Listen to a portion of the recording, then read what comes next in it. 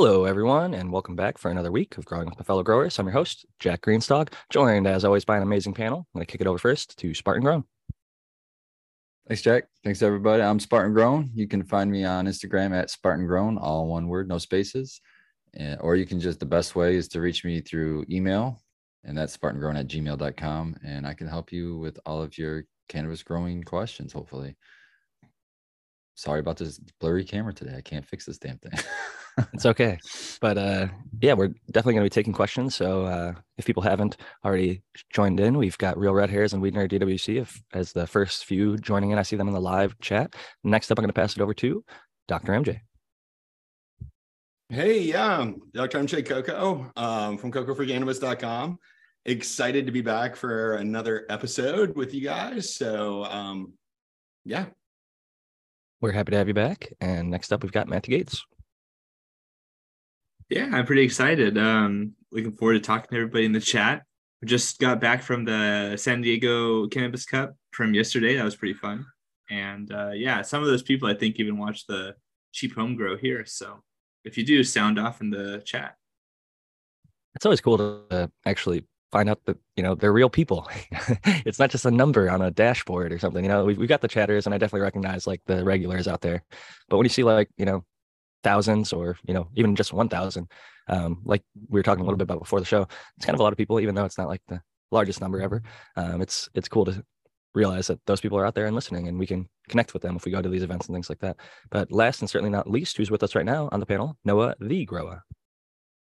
How's it going, everybody? Yeah, happy to be here and talk to you guys and get into it. So this week we're going to be taking chat questions and doing some Q&A, but Matthew before the show was talking a little bit about how he just went to a cannabis cup, I believe, here in San Diego. So I'll pass it over to him, and then he could tell us a little bit about his experience there and maybe the number of people and the weather and all that good stuff. Yeah, absolutely. So this was in San Diego. This was the San Diego Cannabis Farmers Market, or at least the people who created it are associated with that group. My buddy Joshua Caruso. And yeah, it was about 1,000 people, which Spartan mentions very adroitly that it's actually not very much compared to a lot of other places. And it's because it's super restrictive here in Southern California. Not a whole lot of local cultivation. In fact, I got asked that question thrice. And I was like, yeah, no, there's really not a whole lot of that going on here, unfortunately. But it was really nice. You can find images and video on Instagram at the very least. They've been posting that up. Honeyflower Collective is another group that was associated with them. It was very fun. It was very cool because I think, Jack, you'll agree with me here. We've talked about it a few times, but like the San Diego or the Southern California cannabis community, at least to my mind, has always been kind of disjointed, not really connected. And there's a lot of practical reasons for why that is, but a lot of it's just the fact that there are people who are groups that aren't like commercial, of course, that don't have licenses and things like that. But even then, it's like there's these various smaller entities and groups, and they don't really come together as much as perhaps in other places. It was really nice. It was an awards ceremony, so I and a few other people got to make some input. In fact, I really liked that when I was coming around the other side of the event, I got some tickets that I was able to distribute to people. I didn't want to like walk all the way to the front of the event place. So I just asked like, hey, what if I was one of the judges? And the person's like, everyone was a judge, which is good. I actually really liked that response because there were a lot of people who were able to cast their ballots essentially and see what they like. So there was like an outdoor, an indoor, a home grow award. And they had these really nice wood carving, like burnt wood trophies. Yeah. And then also there were some that were made out of, I didn't snag a picture. I should have. Like those like glass molds where you kind of have this like 3D image inside of this like block of like crystal or glass or whatever it is. So that was really cool. They had like cannabis flower, and it was very, very detailed, and then they had like the lettering and everything, like first place, second place, whatever you got. And yeah, so it was really very nice, very, very exciting, very motivating to be able to see this sort of like collaboration, this coalescing of different groups, different people, many people who I recognize, several people. Some people, I had a few times where people were like, "Hey, are you Sync Angel?" I'm like, "Yeah, I am." And they're like, "Oh, I want to get a picture. Let's talk about some stuff." A few people who I've seen other San Diego events that are smaller too. So it was just very, just a nice enjoyment that I had, very enjoyable experience. Yeah. So that's what I'll say about that. It sounds like it was a good time. I actually had somebody reach out to me asking me to enter the home growers side of the cup, and time constraints and things like that, I just wasn't able to. And I think that they wanted a pretty good amount of weight so that a bunch of people could get samples. And most of my homegrown is enjoyed by myself and Lady Greenstock and a couple friends and things like that. So I always feel a little bit weird parting with, a good chunk of it, because I put a lot of heart and soul into it, and I have a really small operation. So I'm not really chasing the trophies or anything like that, or at least not yet. Maybe I will someday. But I enjoy this milk. That's what really, really matters to me. And it's like so hard to replace something that I grew really well. So as much as I know I could maybe impress some of the people and judges, or maybe even get reamed, this is some mids or whatever. Then well, I would definitely recommend nobody chase any trophies. And I do think that some people, like you make a good point.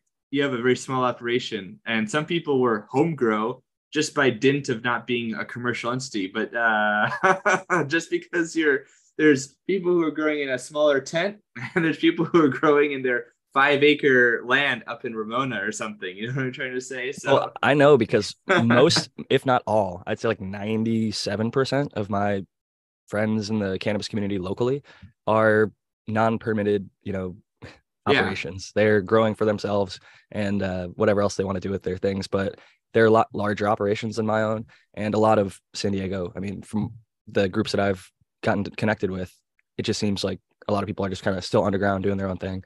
Some of them have moved. Yeah. I mean, I want to give Brandon Rust a chance to jump in, because he just not too recently, but went from San Diego to Oklahoma. So I know that's one of the options that growers in the area who were not able to get into the legal permitted scheme chose. But with that being said, Brandon Rust, welcome in.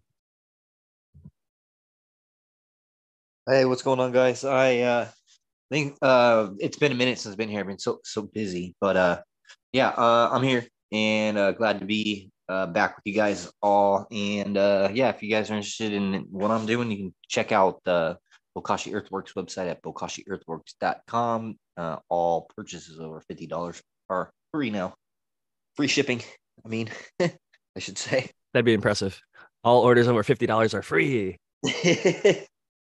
That's the best deal I've ever heard of, man. That's awesome. No, that's not very but we have free shipping now. I was fine. It was like, I'll tell you what, logistics is a freaking nightmare.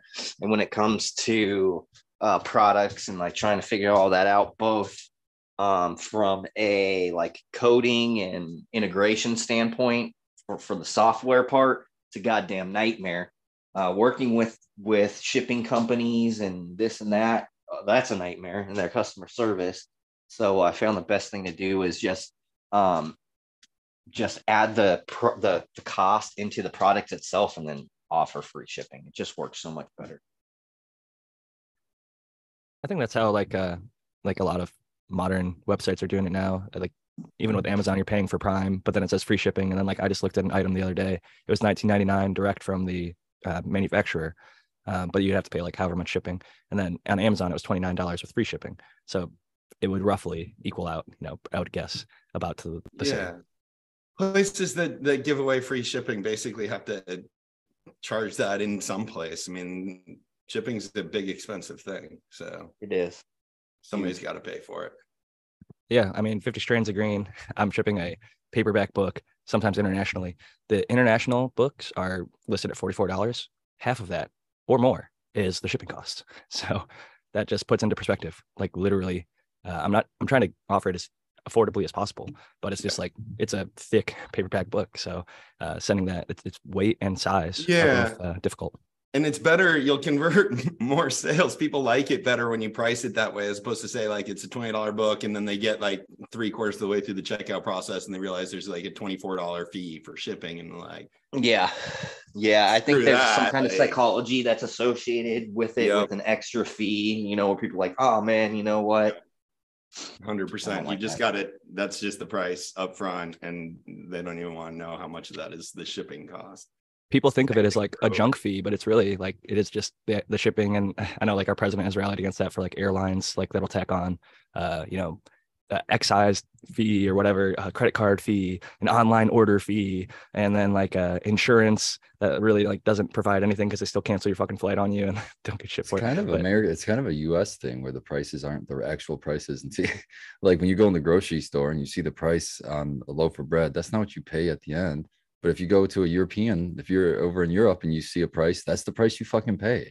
Oh, with sales tax, we almost never include sales tax. I know. That's what I'm saying. It should just be the final price on there. I'm like baffled by I don't understand how it's even legal that we have to give up so much of our fucking income. We have income taxes and the taxes. Oh, I know, on dude. fucking It's like people don't everything. realize how much we're taxed. We're taxed. Dude, it's- Taxation is theft. well, before we get too This is deep still into a the cannabis growing anti-tax, podcast, right? yeah, Not I like got a the question people over there. here. Somebody thankfully copied into the Zoom. I just closed it down. Let's see, chat. And thank you to our lovely panelists. And this was Spartan Grown, who copied a question from Okie Grower, who's been on many times in the past. So shout out to you, Okie Grower. Okie Grow, I should say.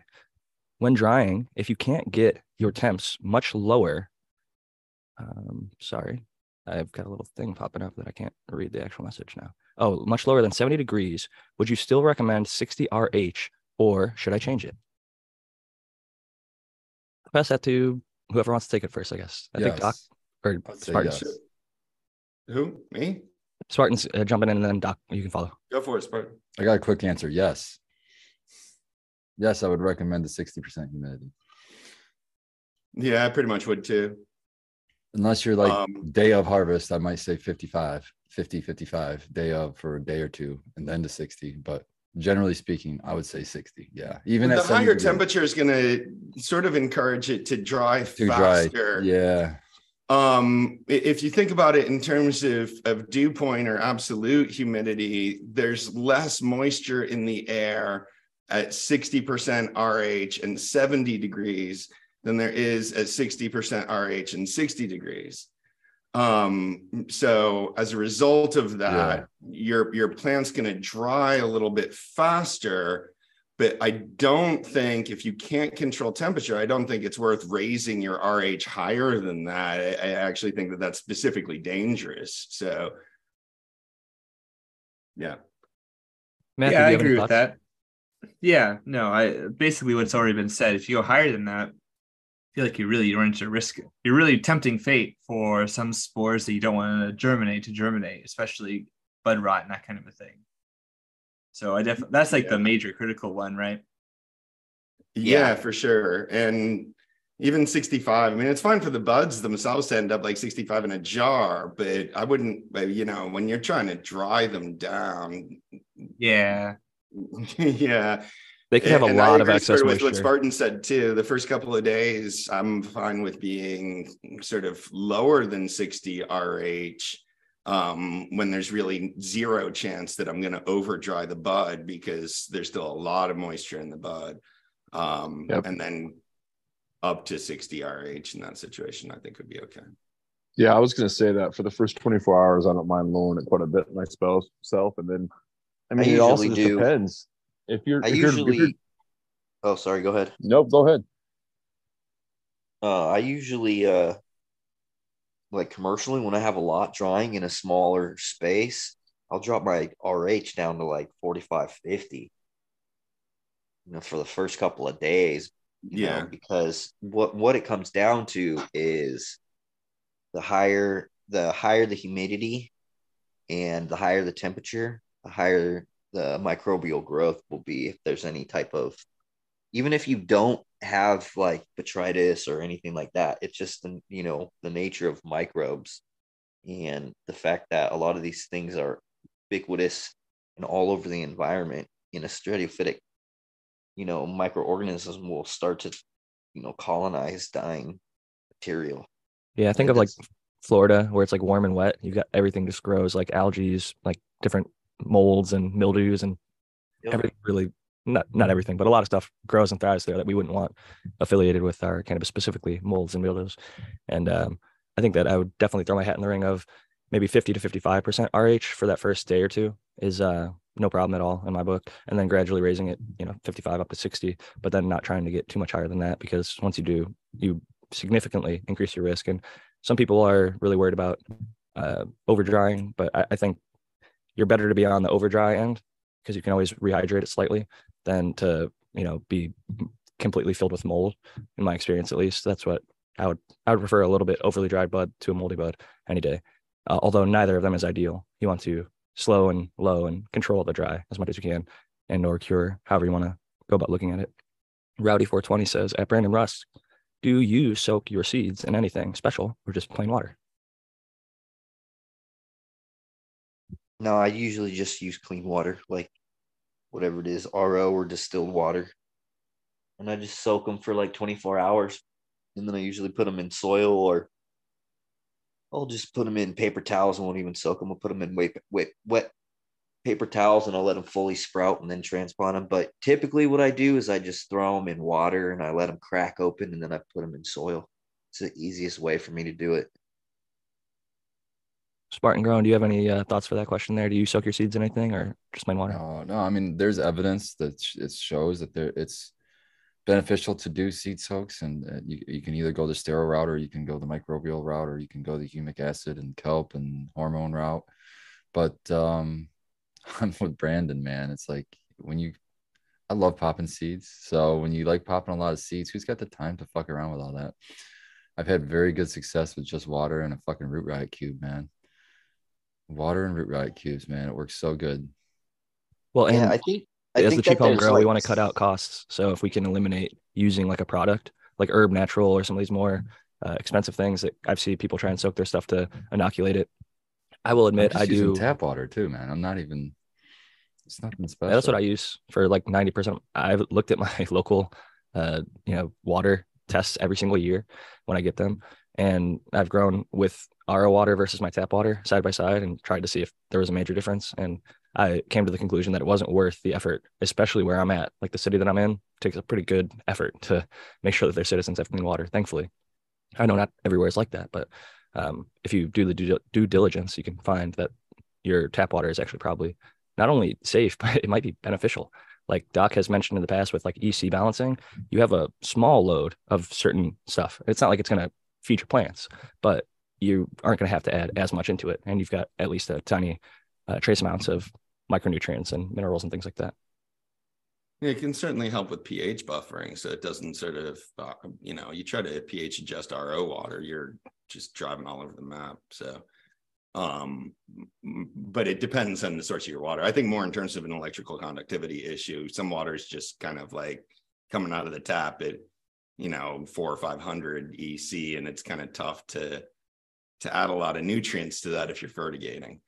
Other than that, though, I definitely think you can use tap water. Seedlings in germination is one of the times that I do use bottled water, and it's usually not sort of RO, it's just filtered water.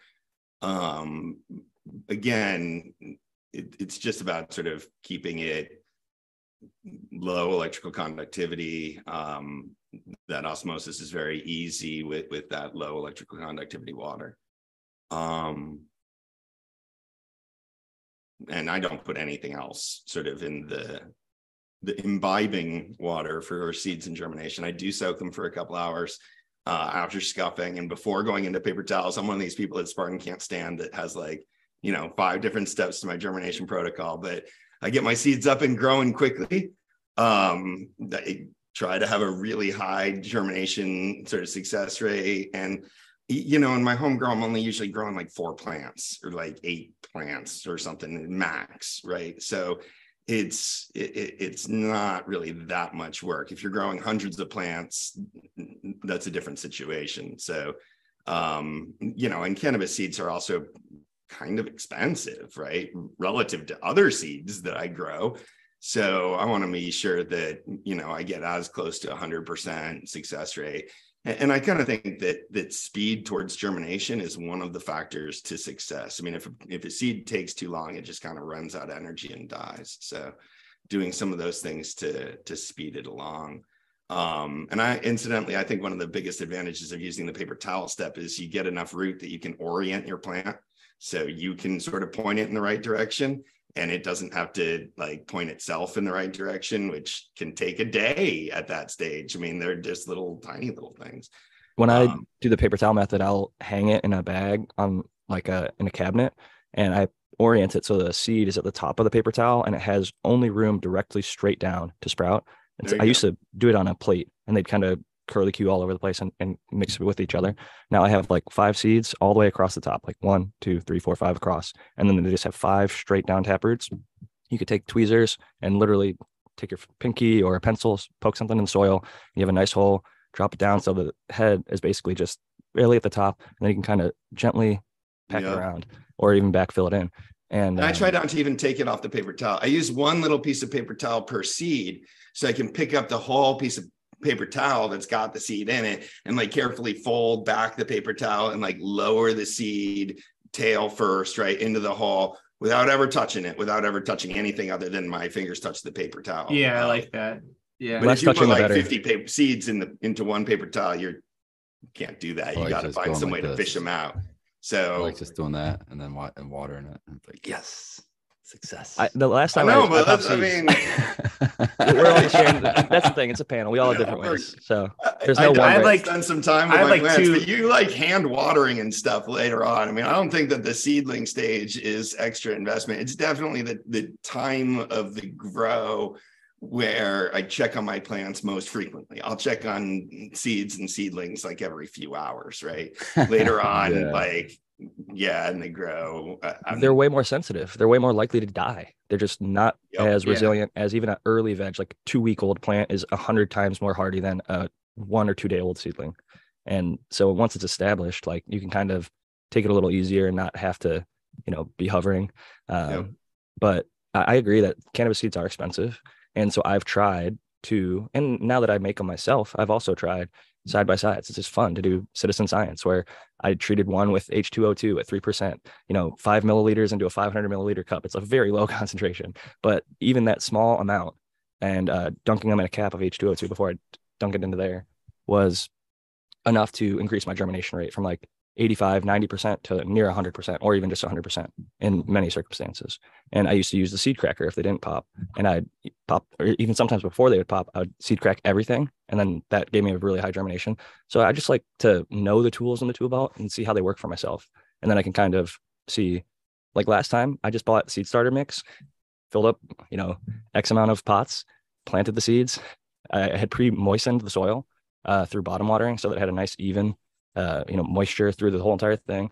And, lo and behold, 100% germination. So it can, there's so many different ways to go about it. I will say that method I do feel like was slower, but I was comparing it to myself doing like a paper towel method or a pre-soak, where this time I was literally just taking a dry seed and putting it into a wet soil and then waiting. And it felt like, about a week before everything was like up, sprouted, and like 100% of them were up and sprouted and starting to grow past the cotyledon. And when you use the paper towel method, sometimes I've left them in there for like 72 hours, and it's too long. It's so long that when you plant it, it's like you can even plant it up and like smush it around there, and it'll just start growing because it's like a live plant at that point. And 100%. Oh, and they're growing. They're not pushing out through seeds. You end up with more helmet heads, but because it's actually the action of pushing up through the soil that kind of sheds off the helmet.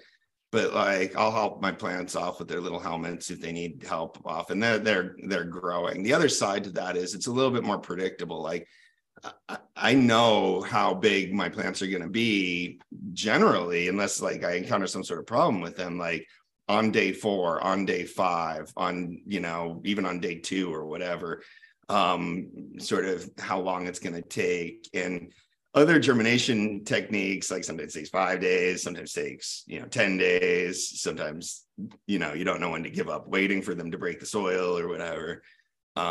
So I like to know a little bit better because I'm on a pretty tight schedule too. Like I'm going to usually flip my plants on day 30 from seed gets wet. So if a seed doesn't make it, or if it, I have to like launch a backup seed or something, I want to do that pretty quick. I don't have a whole lot of time to sort of sit around unless I'm going to have to really change the nature of my grow. I agree with that. In cocoa, especially 30-day, anything longer than 30-day from seed, the plants just get way too large for most tent growers, I would imagine. So it is really a timeline based thing. And when you're talking about maybe a week or more to even sprout above the soil, that is a pretty large percentage of unknown. And it could be 80%. Day 7, I'll have full serrated leaves coming in. You know, plant's going to be actually, you're going to see node 2 coming up, and node 1's going to be open. And yeah, if you just drop your seed, you know, half an inch underneath some peat and keep the peat moist, it might just be kind of poking up through the ground on that day. So there's definitely, you know, easing the seed's path to life. Also, this is something for older seeds or seeds that you're worried about germination or have a lower probability of germination. It's basically like seeds are alive, especially for older seeds. Seeds are alive and they're metabolizing their energy pretty much always. They're in a very, very low dormant state, so not much. But that's why seeds have a shelf life, essentially, is because they'll burn through their reserves. So the older the seed are, sort of the more of its energy reserve it's going to have spent. So it's incumbent upon you to get those cotyledons and the first leaves open to get it photosynthesizing. And it's sort of a race to get those first leaves open because the seed has a limited amount of energy to do that. So in those situations, I definitely think it's worth sort of babying the seed along and going through the paper towel stage and other things, keeping the conditions well, because it can definitely save days off of that process. You get rewarded for the effort, I would say. And on top of the 3% H2O2 thing I didn't mention earlier, because it used to be my only method. And then a couple times, even after I washed them, I feel like they would get some weird molds or mildews in the early stages. So I've followed up now with my first watering. I'll give Microbe Plus or some micro product, but it's 99% of the time it's Microbe Plus. I try to, like, in my head, I'm like thinking like strip anything if there is bad stuff with the H2O2, or at least give a chance to fight it off, and then come back and follow it up with a good microbe that I'm going to be providing throughout the rest of the grow. So it sounds like you're probably using pharmaceutical H2O2, right? Actually, no, I'm using really low strength, like general 3%. Just whatever over the counter. So it's for like first aid. Yeah, not the 30% or whatever. So at that stage, it's going to be fine. I get this question sometimes. So for germination, it's going to be fine because you're using such a tiny amount of it. But growers sometimes ask if they can include that in their nutrient solution. And the issue there is that pharmaceutical grade H2O2 uses heavy metal as stabilizers. Usually tin is used as the stabilizer, and they don't list it on the ingredients. They list like stabilizing agents, and then you'll have to do your own research and like what type of stabilizing agents are used in pharmaceutical grade H2O2, and you'll realize that it's usually a heavy metal like tin. So if you're using a lot of it, like to knock down your reservoir or something later on, you can develop sort of heavy metal problems, and you may fail testing. That's a great note. That's a really good point. Had not heard of that or been made aware of it. Thankfully, I don't use it in that regards. But if you're a DWC, I don't think you have any problem in germination stage, right? You're using that, and it's like. But it's great because this show goes far and wide. I mean, literally internationally, and we've got a lot of people that listen to even the podcast after that are never in the chat live. Yeah. So I appreciate that feedback. And then I also want to give Noah the Grow a chance to give some feedback on what do you like to do? Do you do anything like pre-soaking your seeds and anything, or just plain water? How do you go about getting them sprouted?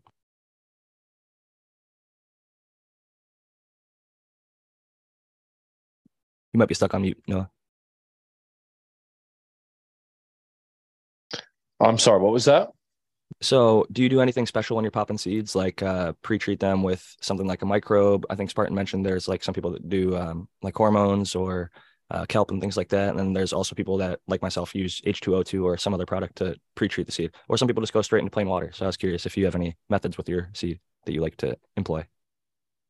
No, just pretty much what everyone is talking about. If I do it, I usually just use the little cubes and just put it, that's basically, and get them wet. That's it. I haven't really done anything fancy. I've done, paper towel and all that, but nothing. The cubes work so damn well. That's like, they're real simple. I mean, it's hard to even like overwater with them because they, like, if you wring it out so it's just not, even if it's too damp, I think they'll probably still sprout because it'll just slowly lose some of that moisture and get the seed to go. But like I recommended and had recommended me soak them for like 5 minutes and then kind of do like a light squeeze just to make sure it's not like sopping wet, and then pop your seed in there and they're pretty much off to the races. As long as that seed is good to sprout, it's probably going to sprout in that Root Riot or Rapid Rooter or whatever puck. Even the Jiffy pellets, I think, are pretty successful a lot of time. Pucks. Yeah, that's a good tip. They're really relatively cheap and they work really good. Especially I've used those too. If you're going to go into peat anyway, might as well use a peat, And even going into cocoa, I think Doc starts with the peat pucks as well, and then goes into cocoa, and it's successful both ways. So it's definitely sure. It's just easier on the little seedlings to be in peat, which can basically tolerate plain water and not create problems. Brandon Rust, you're the only one who hasn't weighed in so far on this one. So do you do anything when you're popping seeds as far as treating them with like microbes or something else? No, just plain water? I don't do anything unless I feel like I need to. If I've got some new healthy seeds that I know are going to pop, I just usually toss them in water for 24 hours. Once they've cracked open, I stick them in soil. I do like to use like some Micro Plus once I water them, like into the soil, or some trichoderma with the Bacillus subtilis, just because that will aid in case there's too much moisture. Because I'm having, these nice, humid, like hot environments when we're kind of popping these things, and that's ideal for microbial growth. And so having something that's going to be beneficial can help outcompete anything that could potentially cause that taproot to like dampen off and have that seedling die. So that's just one of the things after the fact after they've already popped and I'm putting them in. The only time that I'll do like a seed wash is if I feel like I have like older seeds or like I don't know where the seeds look kind of dirty, like that. I could do a seed wash with hydrogen peroxide where I'll just put a small amount of hydrogen peroxide, usually like 1 cap full of hydrogen peroxide in like a little 16-liter or 16-ounce bottle of water, and I'll just shake up the seeds real good. And then before I'm doing my seed soak, and then really old seeds, there are things that you can do. I haven't like ever really had success trying it though. I've heard that like some seeds that I've had, I just haven't been able to get to pop. Some like 22-year-old plus seeds. And I've used things like amino acids. I've used microbe products. I've used gibberellic acid, but without any effect. So best tip I'd give for old is crack and GA3. Kyle Breeder, he was the one who got like I think like 25 to 50% of seeds from like the 80s and 90s using 50 to 150 parts per million. I wish I knew EC or something, but try a bunch of different ranges within that for using GA3. And he said that they weren't super stretchy. It just got them to go. Kagyu 1 from Coastal Seeds popped a 40-year-old seed with a seed cracker. It popped, the seed started to grow a taproot, but because he didn't use GA3, I don't think I had enough stored energy. Maybe its own GA3 that would naturally be in the seed, or whatever other hormones the plant naturally has. The stored energy is hormones like GA3. That's what you're doing. You're adding that gibberellic acid back into the plant. And so that's I would say is the best bet. You want to crack it so that way, if it was fresher, I would say scarification works great. Getting water in there, that's also why I think dock seeds sprout really quick. If you shake it up with the sandpaper. I know that none of my grapefruit times super silver haze will pop, and those I think are from 98. Did they pop when you first? I have hundreds of the seeds. I have hundreds of them, and I've done every which way. I've seed cracked. I've done seed cracking, and then other stuff. I have gone like. Did you ever get those to grow though? Like, did they grow when you first made them? No, but here's the thing: they weren't. I didn't make these ones. These were given to me. Somebody gave me a library from like 98. It had seeds in it from 98 to 2003. My wonder would be if it was a sterile cross or if they got like really, really hot and just like nuked them. Just like one good time, it just nuked that batch. You can definitely do things that screw up the seeds and then they're just dead. Absolutely, like that. Microwave. But it's not just that. It's like I've done the same thing with a bunch of Subcool seeds from 2000 that I have. I still have a bunch of them, and I only cracked a couple of them. And it's a challenge. How do you store them? How have they been stored? These Well, came he to doesn't me, know before these him, came to right? me- So These came to me like a year ago, and they're from 2006. So I can't say how those were stored. Me personally, all of my seeds are just stored in my dark closet where it's just nice. It just stays nice and cool in there. It's like probably 68 degrees all the time.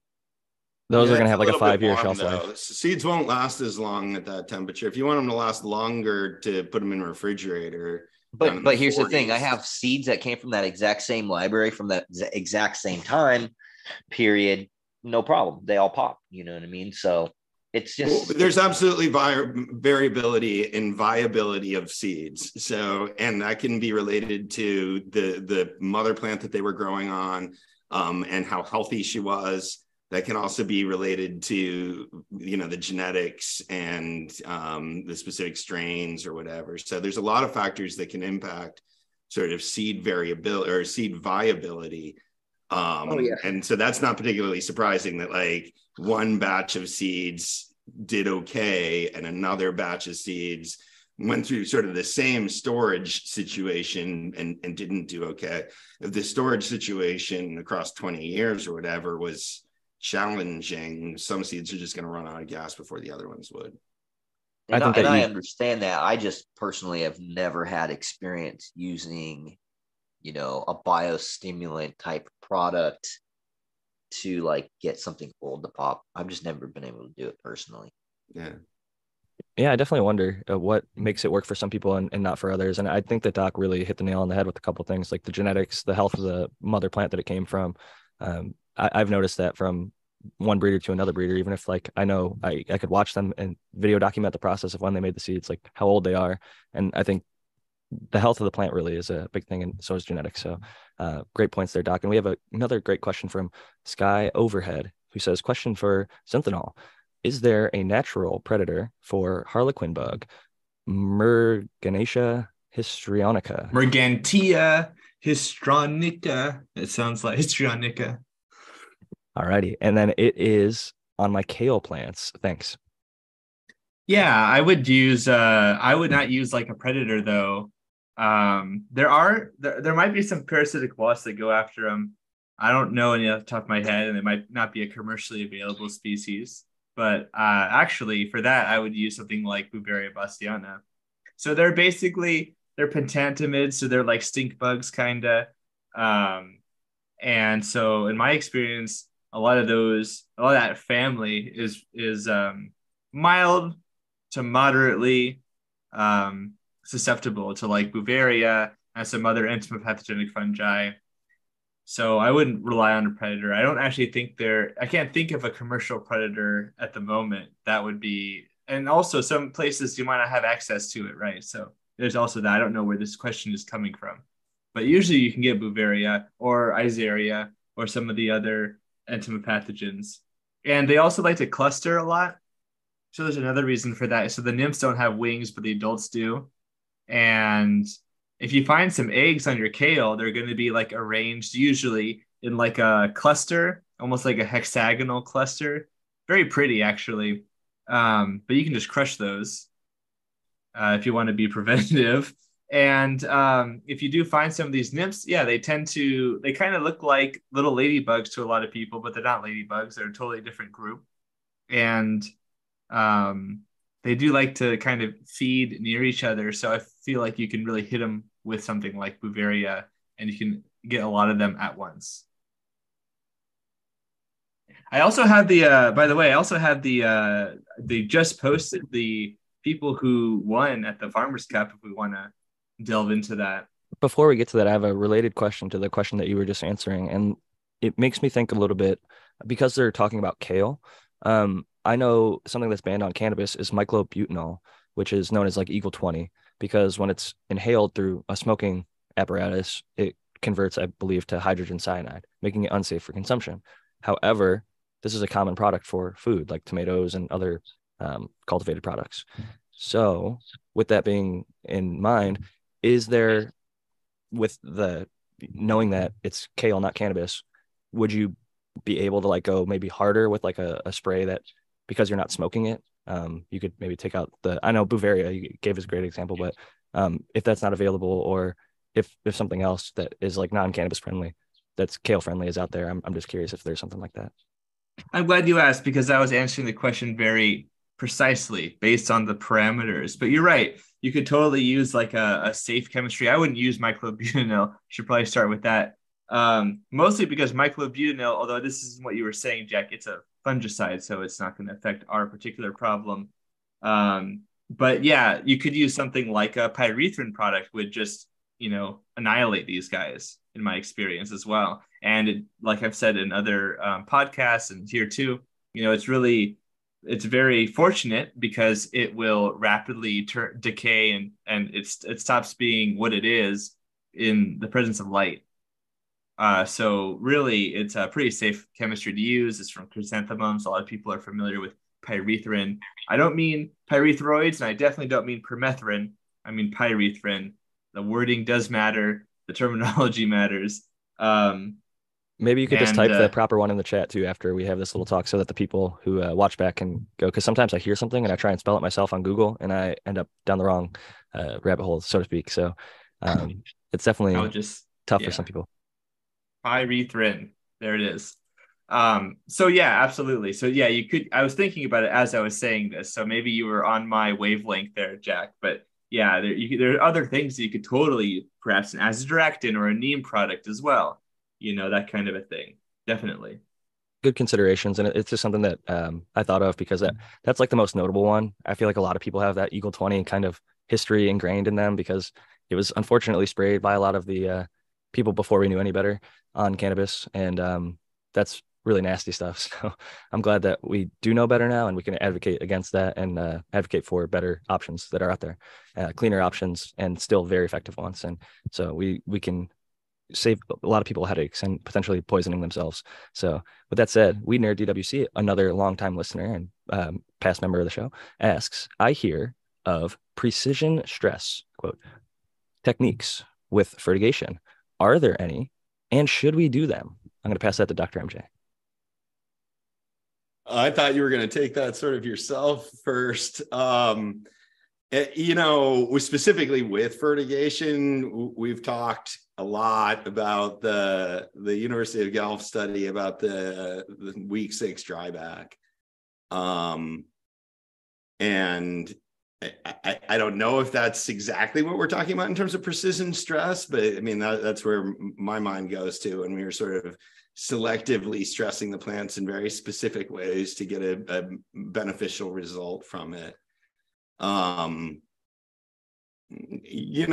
There's some other things that I think growers do that end up stressing the plants in kind of unprecise ways, sometimes with the intent to sort of stimulate a better harvest. But I think that's the only one that I would even caution towards in terms of fertigation practices specifically. And yeah, they specified with fertigation because there are a lot of like other stress techniques I've seen in people, whether it's plant training or like drilling a nail through their stalk or some other ice water. dark before ice water flush. Yeah, there's a lot of different stresses that people try to implement. The flush itself is, I guess, the other place that I would go to in thinking about that, to the extent that the flush, when I'm talking about the flush at the end of the grow, right before you harvest your plants, if you do that sort of thing, to the extent that that benefits the plants, it's not because it's getting rid of nutrients that the plants have already absorbed. I mean, we know that doesn't happen. So it may be stressful for the plants. And, a lot of growers really swear that it has a notable impact when they do it and when they don't do it. I'm tempted to think that may be a stress response that they're sort of picking up on the plant, because being flushed is stressful to the plant. And there's other things that growers sort of swear by that last week before harvest, like the ice water thing, that, you know, if any of those things do bear fruit, as it were, and theoretically, I think that the mechanism through which they're going to be shown to be beneficial will be by sort of precision stress. But at this point, it's not very precise because we don't know what we're doing. It is totally, somebody said like bro science to the max. And I think that's a pretty good summary of it. The Guelph study, I will admit, I think was well done. I hope that people try and replicate it and then look deeper into it. But I've read it several times. I've sent the article to people many times. And every time I read it, I'm still impressed. I'm like, they did this well. This is how I would do it. And with good scientists, they probably took even more considerations that I wouldn't have controlled for. So I'm really happy that they did it. Even with that knowledge, even with the personal experience firsthand, doing it many times, late flower, drought stressing. I'm currently late flower, and I'm like, every time my earth box goes dry, I am fighting. Like, I'm at the point where I have to drought stress it now, or else it's not going to happen before harvest. And because I've been doing everything so properly the rest of the time, I'm like, I know I need to drought stress it, but I still just want to like throw that water in there. So right now is actually the time where I'm not watering. Last week I said, oh, I'm going to drought stress it, but I didn't. I kept watering it. So a well-watered plant will still perform very well. So it's not like you absolutely have to do it. And every other precision stress technique I've seen quoted or paraphrased on the internet has absolutely no evidence. There's no Guelph study. There's even really side by side. They're just like, this is how I've done it. And I've always done it. And I like this way. So you should do it that way because I do it this way. And I know everything because I've been doing it for 100 years. And you should bow down to me because I'm an 18th generation master grower. So that's like a lot of the explanations that I get from people. Obviously, I'm being facetious and exaggerating right there. But I hear that kind of talk. And I group those things into two general categories: things that are almost certainly going to damage your harvest or your yield potential, or things that probably aren't going to have much of an impact on anything at all. There's not much of that stuff that I actually think does produce sort of notable improvements in the plants. I think the main thing all growers should focus on is keeping your plants happy and healthy and sort of well provided with everything that they need in the right doses and temperatures and all of that. Which that I also take. Yeah, I have the approach that I don't like to really induce stress because there's things that you can, because like I think that to maximize the genetic potential, in my mind, what I'm thinking of is the plant's ability to upregulate its genetic expressions. If it's going through a lot of stress, it has to use energy to deal with that stress. So you can turn on certain like stress sequences using like biology, for instance, without necessarily having to cause any type of physiological damage or any type of actual physiological stress to the plant, to where it will inherently react, but it's reacting in a positive manner where it's upregulating a system instead of downregulating a system. That's a great point. I want to give a second to welcome in who just joined us, the American One. Hello, Jack, panel, everyone in chat. I am the American One on YouTube, and the American One _ Keens on the IG. I'm sorry I'm late, and I'm happy to be here. I hope everyone had a great week and getting ready for another one. We're happy to have you. We just got a question about precision stress related to fertigation, and we talked about that for a while, but now we're talking about kind of the other stresses. And one thing that was brought up was kind of the flush and how that might be a stress event. And I'm sort of wondering if the flush, if it is a stress, a lot of people really, I know that there's bro science, but there's like a lot of people who really believe in that one. And I actually would say I probably fall in that camp. Like, I don't know if it's a stress related thing or what. Maybe I think a lot of people are overfeeding the entire time. So getting it down to like a more proper level might just be beneficial for the plant. But I'm also wondering if if we're going to call it a stress, the flush causes some sort of decay of an undesirable plant molecule or something like chlorophyll that's harsher to smoke. Like putting the plant through that stress maybe makes it do something to itself that. You mean like how if you're hunting, like the meat can go very sour if it's like, in a certain kind of state before you execute it? That was a ghoulish way to put it. I didn't mean like that, but you know what I'm trying to But say. no, that does happen. That's why they try to make Yeah. cattle It's before they get elite. slaughtered not experience a lot of like fear. They want to make it as clean and whatever as Because possible. the stress hormones produced by an animal will cause that hormone it Yeah. works itself into the actual muscle. It's a signaling response to fight. It's like, I got to get out of here. Yeah. Yeah. But Yeah. I will say this, I don't think it's actually how plants work. How I like to talk, well, with regards to the stress, like, because plants rely on that signaling system, there is no situation where they're not constantly managing growth and defense, right? And there is a trade-off, like I always talk about. So if you're inducing a stress response, you're telling the plant that it needs to stop doing as much of this kind of certain kinds of growth. I'm very much simplifying it, right? Because there's different kinds of signals, different kinds of stimuli. But basically, you can't grow thick and stout and simultaneously, quick and long. Right. And It's like not Brandon gonna said, there's only happen. so much energy, and the energy is going to have to be reallocated to either repairing damage, fighting off the pest or stressor, whether it's drought or otherwise. The plant's going to have to dedicate energy to mitigating that stress versus just growing and, respiring and doing all the other things that it wants to do.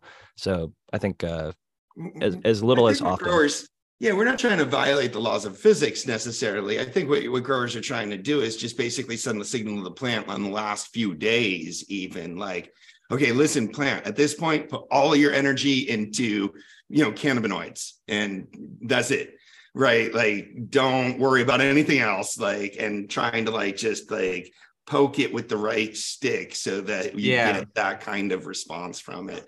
But yeah, you're gonna compromise other things potentially. And like with the flush, particularly, like, I think if you do, regardless of media, if you do a flush long enough that you're actually sort of lowering your plant's ability to complete photosynthesis, like it's starved of nutrients, then I think you're going to have an adverse effect on your overall harvest size.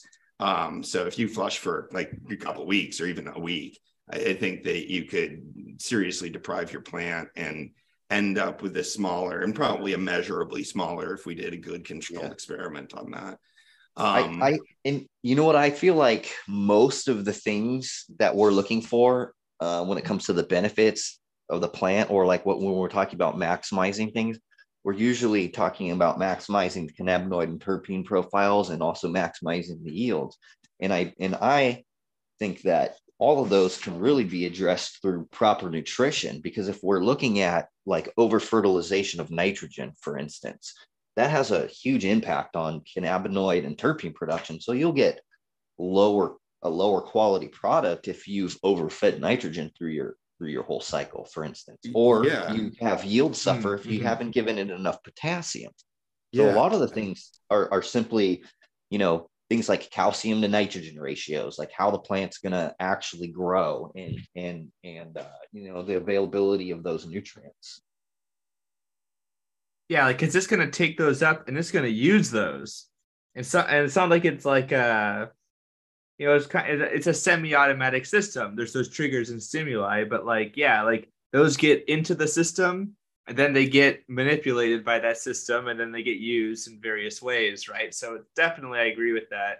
And I also don't want to diminish the point that Brandon made earlier, which is that, you can stimulate, or at least, don't let me put words to your mouth, but I think what you're trying to say is, or one thing that you were mentioning was that, you're trying to have these stress response without like the damage, obviously, without actually damaging the plant, like physically, right? Like, instead of having to have the herbivory happen, you can have a stimulus that affects that, so that makes sense. Oh, I see Spartan is the host now. So does that mean that Jack is not here anymore?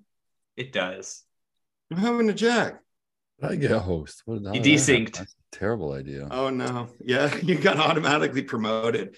Zoom looked around the room and said, who should be host now that Jack's not here? And exactly. Yeah, Must have a I think one of the decent examples that you could say, instead of having something actually physically chewing on your plant, but then, using something like chitin or chitinase as a biostimulant that would actually elicit the same genetic Right. reaction Exactly, without yeah. actually having the plant to expend that additional energy.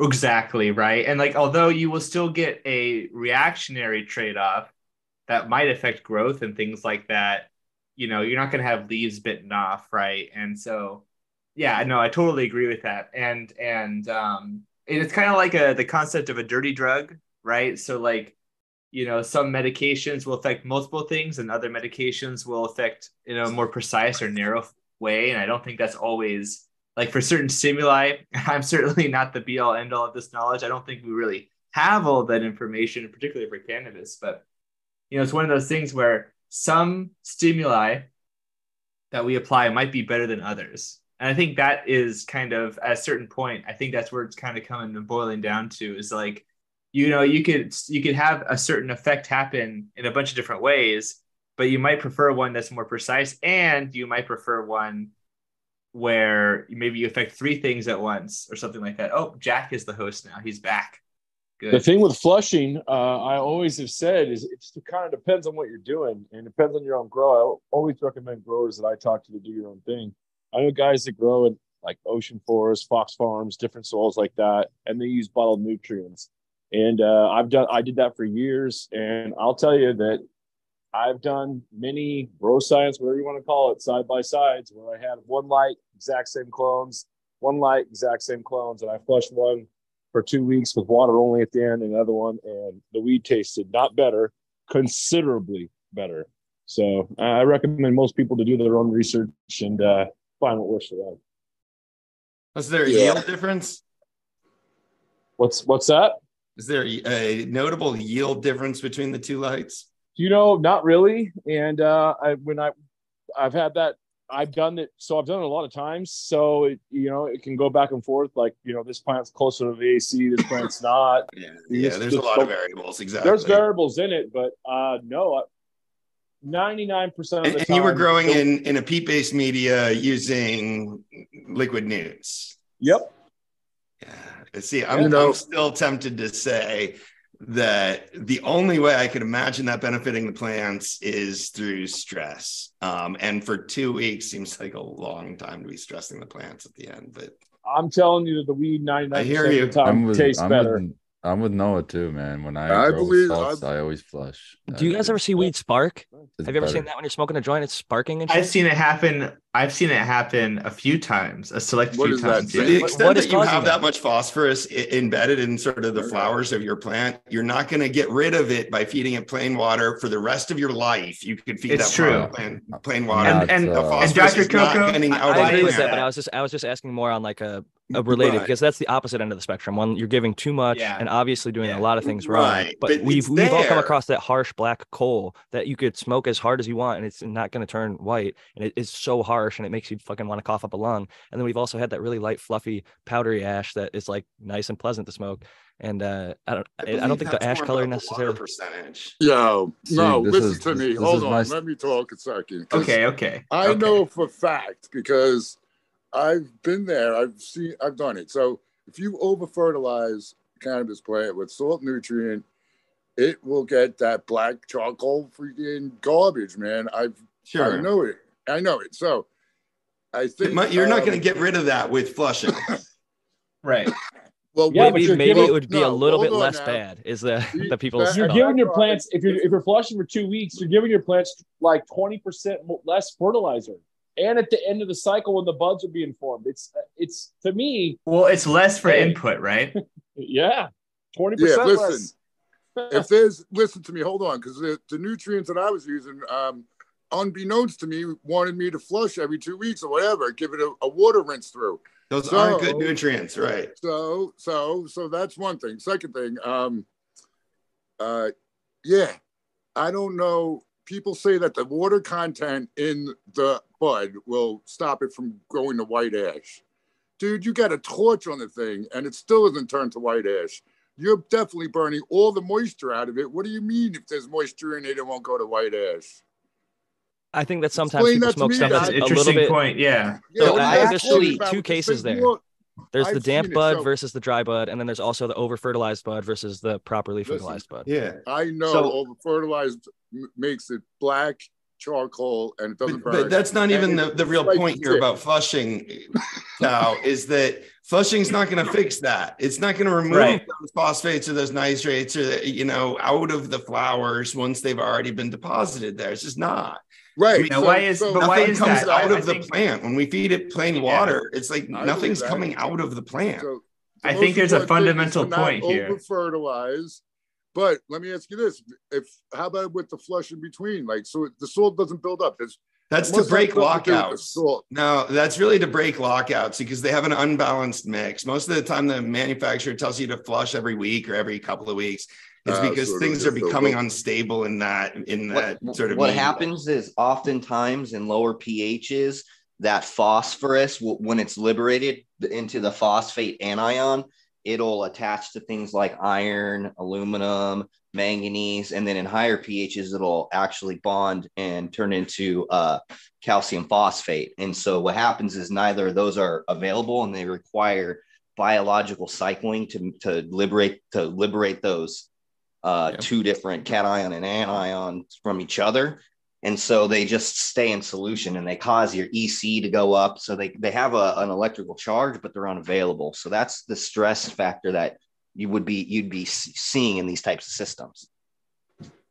Well, so yeah, that's what the thing I don't understand. The people say it's due because it's the blood wasn't dry. Like when you hit it with that torch, Yeah, I don't know you're about taking that out one. all the I moisture. actually have some insight on this topic, and there's even a research paper. It's from 1923. What happens is plants will actually take up carbonate, which is an anion. And they do this because they need to balance their sap charge. So if you're looking at the major things that the plant is taking up, the major elements, they have a positive charge associated with them. Calcium, magnesium, potassium. And so what happens is the plant will use things like silica. It'll use carbonate to balance out that internal charge. And so if you have something that's really unbalanced, you don't have enough, they're going to take up more and more of that carbonate. Now that carbonate actually stays in the plant material itself. And so they did a bunch of ash tests in this research paper from 1923, and they're looking at different fertilizers and the concentrations of carbonate that the plant takes up under different regimens. And they see that with higher imbalances of those minerals, then they'll take up more carbonate, which is carbon compound. And obviously carbon is black when it's, This is tobacco? No, this was done on I think it was done on Arabidopsis, if I'm not mistaken, but it's a really old paper, and I was looking into, plant uptake of different carbon compounds. And that's one of the things I had come across. And it got me thinking because they're actually doing ash tests in these research studies. And so one of the things that really just stuck out was you could be having this carbonate uptake because things aren't so balanced out. Maybe you don't have the proper nutrition, or maybe like with a shitty because of nutrient the line. nutrition that you're using. Yeah. And then that causes that. And also those elements in abundance to access nitrates, excess sulfates, and some other stuff. I'll have to dig out that thing. I've got it at my office I'll just say related to cannabis. I mean, specifically, we know there's nutrient lines that only give you so much. If you get like the AB bottle, they want you to buy the rest of it. So they're not giving you a full solution. And then they're also recommending you give way too much fertilizer. Well, they can't give you a full solution. And the reason is because these chemicals that they use, they don't actually play well together. So they can't put the same thing in the same bottle. So if you were to look at something like calcium nitrate, right? You're not going to put calcium nitrate with DAP, with monoammonium phosphate, right? Because what happens is that phosphate, once it's liberated, it bonds to the calcium ion. And so there's those types of interactions will always happen because none of those elements are chelated. Like they're not able to stay separate molecules, and they're so highly reactive. That's why you have so many different bottles. It's not because they couldn't put it. They can't physically put all those things in the same bottle because of the reactions that'll happen. Some lines are worse than others. I'll throw out Advanced Nutrients is just shitty for having like 37 bottles in their line, and they break it down overly so that you have to buy multiple things when they could shrink down several of them into They mixed thing. also try to convince you need to buy a bunch of stuff that you don't need to buy. I mean, Yes. let's just be honest about that side of it too. Just the upselling, right? Yeah. Yeah. I mean, inventing products so that people can have something else to buy. I mean, And honestly, if you're looking at Advance and I'll throw my 2 cents in because I'm not a fan at all. Most of it's just water. If you look at their base, you'll have something like diammonium phosphate, magnesium sulfate, and potassium sulfate. You can buy all of that stuff. DAP is probably like $15 for a 50-pound bag. And the amount that they have in there is probably a teaspoon, right? And of each of those elements, Epsom salt's even cheaper than that. Potassium sulfate's a little more expensive, but it's not that expensive at all as a base ingredient. And so you're like the amount of profit as a percentage that they're making off of you is probably somewhere in like the thousands. It's 1,000% beyond that. up, It's beyond that. It's tens of thousands of a percent, dude. It's pharmaceutical type. Maybe not all the way up to pharmaceuticals, but it's huge, dude. It's huge. I'm telling you. Well, when the biggest ingredient is dihydrogen monoxide, it's like, yeah, I mean, obviously, I totally agree with that point. And I also wanted to just, first of all, we have a bunch of questions we should get through. I was about to say, I'm going to jump to that. I just want to say this. I just want to go back to what we were saying with the phosphorus and everything, because I think, like, it's just really important to know that, like, some of these, let's just go back. Some of these nutrients, they're mobile. Some of these nutrients, they're not mobile. And I think, like, that was the point I was trying to sort of get out of Dr. Coco, because I think that was like the major, like, you can't really argue. Flush all you want. It's not going anywhere. Yeah, exactly. You can't really do anything with that. So without further ado, let's get into also the mobile nutrients. They'll move them around when they're called on someplace else in the plant. They're not going to move them around because, like, oh, I'm getting flushed. It's like the garbage day. Yeah. Here's some garbage I can throw out. I mean, that's not how this shit works. So. That's not how. How do you think that works in nature? What makes it even more complex is that there's 3 different ways that nutrients are uptaken by plants, and they're like phosphorus, for instance, that is only pretty much taken up through diffusion. It's not taken up through root inception or mass flow. So it's like you have to think about things like that when you're looking at these elements as well. We're not just looking at the availability, the form they're in, but also the way they're taken up. If you look at something like copper, I think copper is pretty much only available through root inception, which means that the plant has to basically mine it. Good points. But Brandon, we have a question. I think this would go pretty specifically to you. Intuitive Wit says, at Cheap Home Grow, what is the kill rate for Kiaha on mites and aphids? Ooh, I have a paper for that. Okay, so I've never claimed or used any of the product that I have as a insect pest management or for like a fungal suppression, although I know that there's been research on that been done.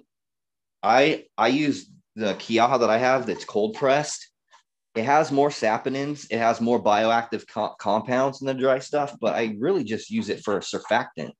It's a surfactant that has that benefit, and what that does is it just helps with even movement of water through that, and it also helps with the diffusion of nutrients into the water a lot easier too, since the surface tension of that water is far less. Thank you, Brandon. And Matthew, did you have a paper on that one? Yes, sir. Let me share the screen. Cool stuff.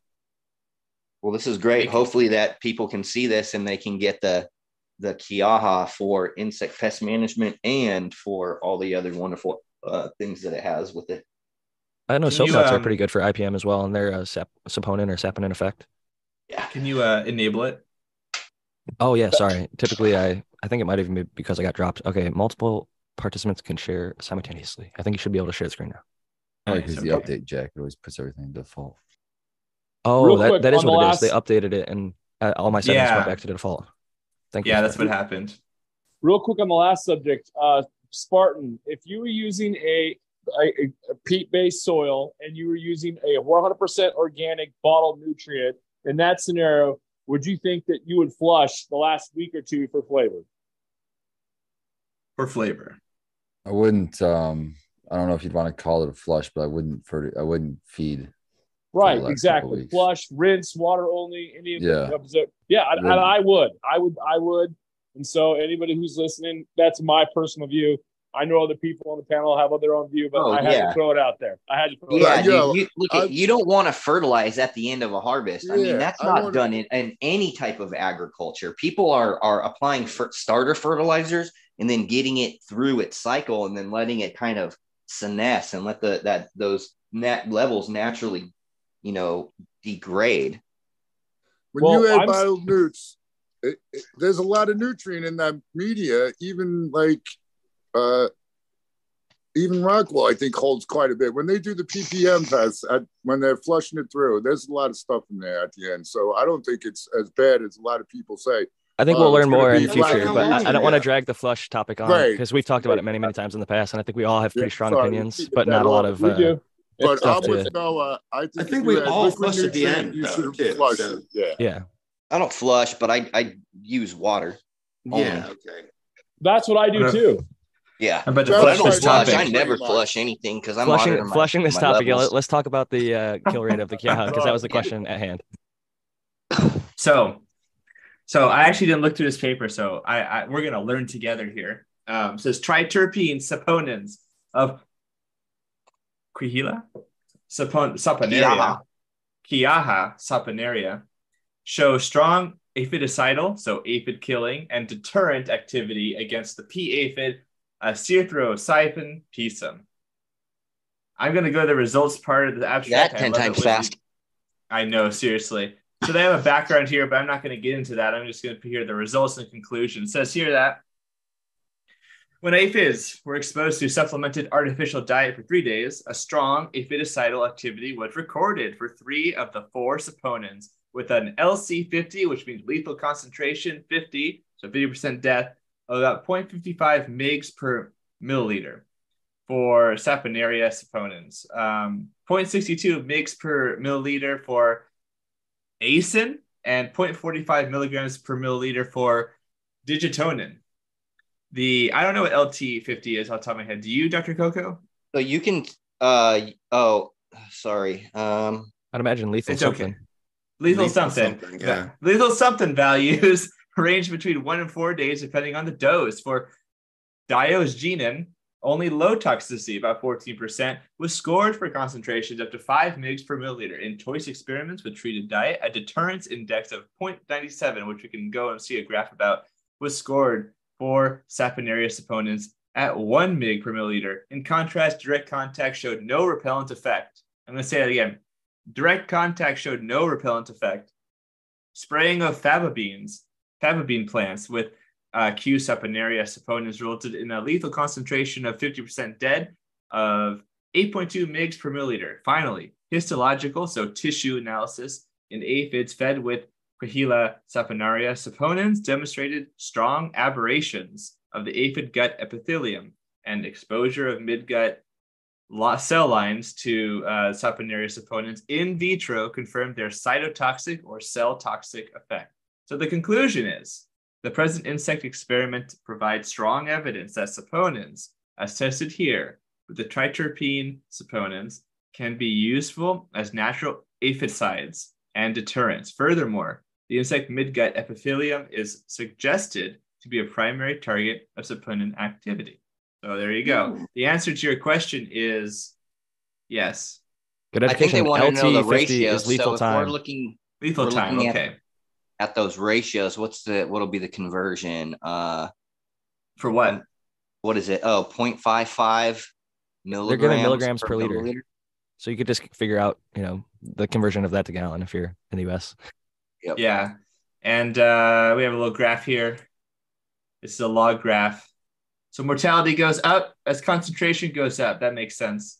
Sweet. I'm being facetious here, but here, yeah. Look at I actually have some Kiaha. I'm gonna try that because I've never actually used it. I use it as a surfactant, but I haven't tried it as a standalone pesticide or as a deterrent. And I have Matthew, have we only seen this against aphids? Have we seen any of this research against any other insect? The question originally was mites and aphids. Right. I would expect it to have a similar effect because the physiology might be similar enough. There are also, but the paper makes a good point that there's all kinds of saponins that are associated with this plant. So, like it really depends on which ones you're talking about. Kind of like with neem, right? There's azadirachtin and there's a bunch of other stuff. And so those aren't really synonymous, but yeah, it's kind of the same sort of thing. And yeah, I would expect it to have bad effect if it's attacking the gut lining. Well, that can be a pretty conserved system. Not totally the same in all insects, but certainly that's going to ruin their day. Also, I always like mention doing that. this. Yeah, the saponins, like these saponins, there is an aquaculture toxicity to be discussed, I suppose. I think whenever this topic comes up, I mention it. So I'll mention it here. It's not good for fish, and it's certainly not good for a lot of aquatic arthropods that are important for the ecosystem. And this particular question comes on the heels of me reading a research report that talked about, again, like we have done for the last 2, 3, 4 decades, that the insect mass on Earth, it's going down. Diversity is going down. It's not great. So many systems rely on insects for food, for cycling nutrients, for all kinds of stuff. Even the ones that eat the plants. Is this just as a result of broad use of pesticides across all ag? There are several things. I think I remember the biggest factors being, one of the biggest ones is, of course, various aspects of modern agriculture. There's pesticide use, specifically pesticides that are, more broad spectrum, and they have a longer residual time and that sort of a thing. The laws of the USA are not the laws of other parts of the world, and they have different sort of rules and regulations. And even if they do have those rules and regulations, they don't necessarily have the capability of controlling that, I suppose, if you want to put it that way. The other thing is that deforestation is a huge problem, and just destroying the natural environments that these organisms live in. It doesn't matter how much pesticide we don't use if they have nowhere to be. So it's such a large proportion of like the net primary product of the planet, which is like all the energy that plants are able to harness from the solar flow of energy every day. Like so much of that now is agriculture. It used to be forests and wetlands and prairies and all sorts of things. And it's basically agriculture now. And that's just a few crops under pretty heavy insect management. So, it's a scary world we're living in. It makes me absolutely sardonic. And I hope we survive it. The other thing as a species, as a community. Yeah, go ahead. Oh yeah, no, you first. The other thing this study sort of reminds me of is the history of SM90. So SM90 used to be a really popular product amongst cannabis growers, both as a foliar spray and as a root drench application. It's a surfactant. And they got in trouble, and it has saponins. They got in trouble for selling it or for advertising its insecticidal properties. And since it wasn't labeled as a pesticide and hadn't gone through pesticide testing, they were marketing its insecticidal properties. And that's what led to the product getting pulled from the market in 2019, I believe. So it's like the same sort of history, like, oh, look, these products that we use because they're excellent surfactants also turns out have insecticidal properties towards sort of insects that we're not interested in. And so we're going to find a new sort of market for our product that way. But you got to make sure that and this is just legal BS, frankly, because the product didn't change, but pesticides are much more heavily regulated than other agricultural inputs. So you can sell something as a surfactant pretty easily. If you start selling it as a pesticide, you have to do much more rigorous testing. Yeah, and even the paper mentions, I highlighted it for those who are viewing this video. But yeah, I highlighted that this paper mentions that, despite the results that they had, it's not totally conclusive. In fact, in some ways, we don't even know all of the different ways that it has this harmful effect. And, it bothers me quite a bit that people have this sort of naturalistic fetish in which they're like, oh, man-made synthesized pesticide where we don't know all the effects, that is bad and evil. Natural product that we're going to be using, a natural derivative, we still don't know all the total effects, no problem. Right. I think that's a little hypocritical. So Well, We've got a question from. Go ahead. I'll say one last thing, Matthew. Maybe I misunderstood it, but important thing that I got from that was spraying it on the insect itself wouldn't do a damn thing. You would have to actually ingest it. Yeah. Yeah, I read that. I thought I heard that too. It said direct contact is not the killer. They have to eat it to make it. Yeah. It has to go into the digestive tract, and it essentially it seems almost like it like suffocates them or something, or just ruins their insides. Which is, their epithelium, their gut lining. It gives them a real bad case of diverticulitis, I guess. This is actually noteworthy because aphids and also mites, spider mites, for example, they, aphids feed on phloem. Actually, we have a question about phloem and xylem. I was just about to introduce that one. Yeah, so all comes together. This implies that the aphids are somehow reaching it in the phloem, which would also imply that the saponins are somehow getting into the phloem, or maybe somewhere along that line. So I don't really know. I didn't read the whole paper, so I don't really want to comment too much. But that's interesting. That's an interesting point to make. And yeah, so you want me to answer that question, phloem and xylem?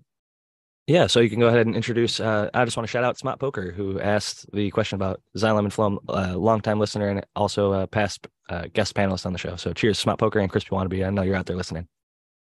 And should we get the whole question? Yeah, no, I thought you wanted to introduce it, so I was just going to let you. Oh, sorry. Let me find it.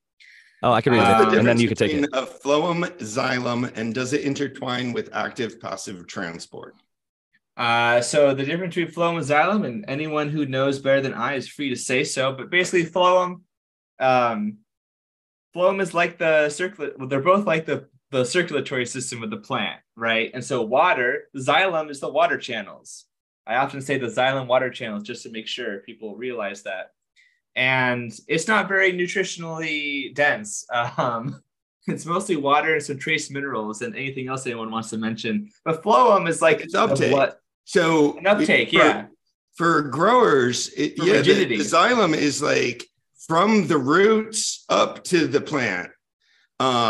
So water uptake, nutrient uptake, things traveling up to the plant and the site of photosynthesis, and then it mostly goes one direction. I agree that it's not very nutritious, but I just worry that when we say that, because the phloem is what has really the nutrients, that's the photosynthate, it has all the carbohydrates and everything else that the plant sort of produces, and that it's going down. So like if what you think of as like sap or something, like the good stuff in the plant that it's distributed. I was referring to xylem, but yes, exactly. It's the phloem. Right. Yeah, but right. I was talking about xylem. That's the good stuff. But you see, growers often, when you say that it doesn't have any nutrition, I'm just talking about xylem. Yes. I was talking about xylem, not phloem. Yes, I know. And you say that it doesn't have any nutrition, but that the nutrients, the growers themselves get confused about that. The nutrients like the NPK that we're providing to the plants and the roots are uptaken. So semantically, you're spot on. I'm just worried about that confusion, Matthew, if that makes sense now. Yeah, definitely. So the phloem is where all the good stuff goes from the source to the sink, like you're saying, fruits and shoots, or roots, I should say. And yeah, I don't think I have much more to say about that. But yeah, like a lot of insects that focus on phloem, your aphids and those sorts of things, they're mostly feeding on the phloem and maybe a little teensy bit on the xylem if they need to dilute and most of it's sugar. And if anyone wants to argue with that, they can check out my videos on Brix and insect digestion. Apparently I have a reputation for this, but yeah, you check that stuff out on my YouTube channel, because 95% plus of it is those photosynthates, and that's usually sucrose. And yeah, that's all I have to say about that. A specific question and follow-up was We Nerd DWC says, this is in reference to clone done upside down. Is that reversible? So like, does the xylem and phloem, can it flow both directions? And I'm assuming because we saw that clone did root. I think it was Seed Person One or somebody else, or maybe it was, I can't remember who did the upside down clone, but it's got roots, at least one of them. The one that was in the Johnny, shout out to Johnny Caniseed, the sand tech, that cloning technique where they just go straight into sand. They got roots on that one the fastest. So, and in my past experience, I've heard about the creeper plants that kind of have those long legs that go across the ground, and even on top of the earth, they'll start growing roots out the sides if they're close enough to a damp soil. So, I don't know if that answers about xylem or phloem, but it definitely makes sense to me that a plant can root if the lower branches or even a cut is taken, flipped upside down and stuck into dirt. The plant is just, when it's put into dirt, it's like, hey, it's time to root. And that's like the environment it wants to root in. Air layering comes from and all that. Same kind of idea. Yeah, you're replicating that environment, even though it's not in the soil. You're wrapping it with soil or like Rapid Riot Cube or whatever it is. That's a really cool technique. I haven't done it. I really want to try it because it looks so cool and convenient, but I haven't actually implemented that one yet myself. So Keystone Cops asks, Zentinel, I'm going to root new mother plants soon, but wondering about best practices in the meantime. Generally speaking, I like to make sort of a bio barrier. I've talked about it in the podcast in the past. So basically, kind of like we talked about in the beginning, you don't have to do this, but like Jack does, you can go one of two directions. You can try to be mostly sterile, but then you really then all that responsibility is on you. And that can work out well for some people. Or you do some sterilization to get rid of any nasties or baddies that might be there, microbially speaking. And then, inundate with various microbes that will have some sort of symbiotic relationship with the plant. Maybe they help the plant. Maybe they, feed it with some plant hormone analogs, that make it grow in a certain way. Maybe like gibberellic acid, like we mentioned earlier, other kinds of plant hormones, certainly not the only one. Perhaps it helps mine for nutrients. Perhaps it creates a Hartig net, like certain mycorrhizae do, and has a physical, but also other sorts of barriers and buffers that keep the plant from, having drought stress in the medium or being attacked directly. That kind of a thing. So that's sort of my suggestion. Anybody else have any thoughts on that question before we go on? Because we do have a few more and getting low on time. We've got about half an hour left in the show. So with no objections there, I think we can keep going. 710 DP0 says, why does a plant know to stop eating in a bed or with organics? But when salts, what does it not know it's done? The wording on the last one was a little interesting. I'll just say from the organic perspective, the difference is the way that nutrients are being uptaken versus like a chelated nutrient where it's immediately available to the plant when you pour it in with the water. When there's an organic soil, the plant is typically using exudates to send signals into the soil. And those exudates say, I need, nitrogen, phosphorus, potassium, whatever it is. And the microbes work with the plant. It's sort of like a symbiosis that's happening. And the plant goes and those exudates sort of help send signals in the soil to what needs to be broken down and made available for the plant. And so it's never really ideally going to ask for more than it needs. But that being said, I think you should still try and make an ideal soil mix, because if you just throw like way too much of one particular nutrient in there, then you want to have balance even in organics. But I'll pass it over to Dr. MJ and let him explain a little bit more about the why the immediate availability is there with using something like a synthetic nutrient. Yeah, I was just going to say, I mean, the difference is, in the organic style, like you're describing, the plant has to ask for it and sort of work for it, what it needs.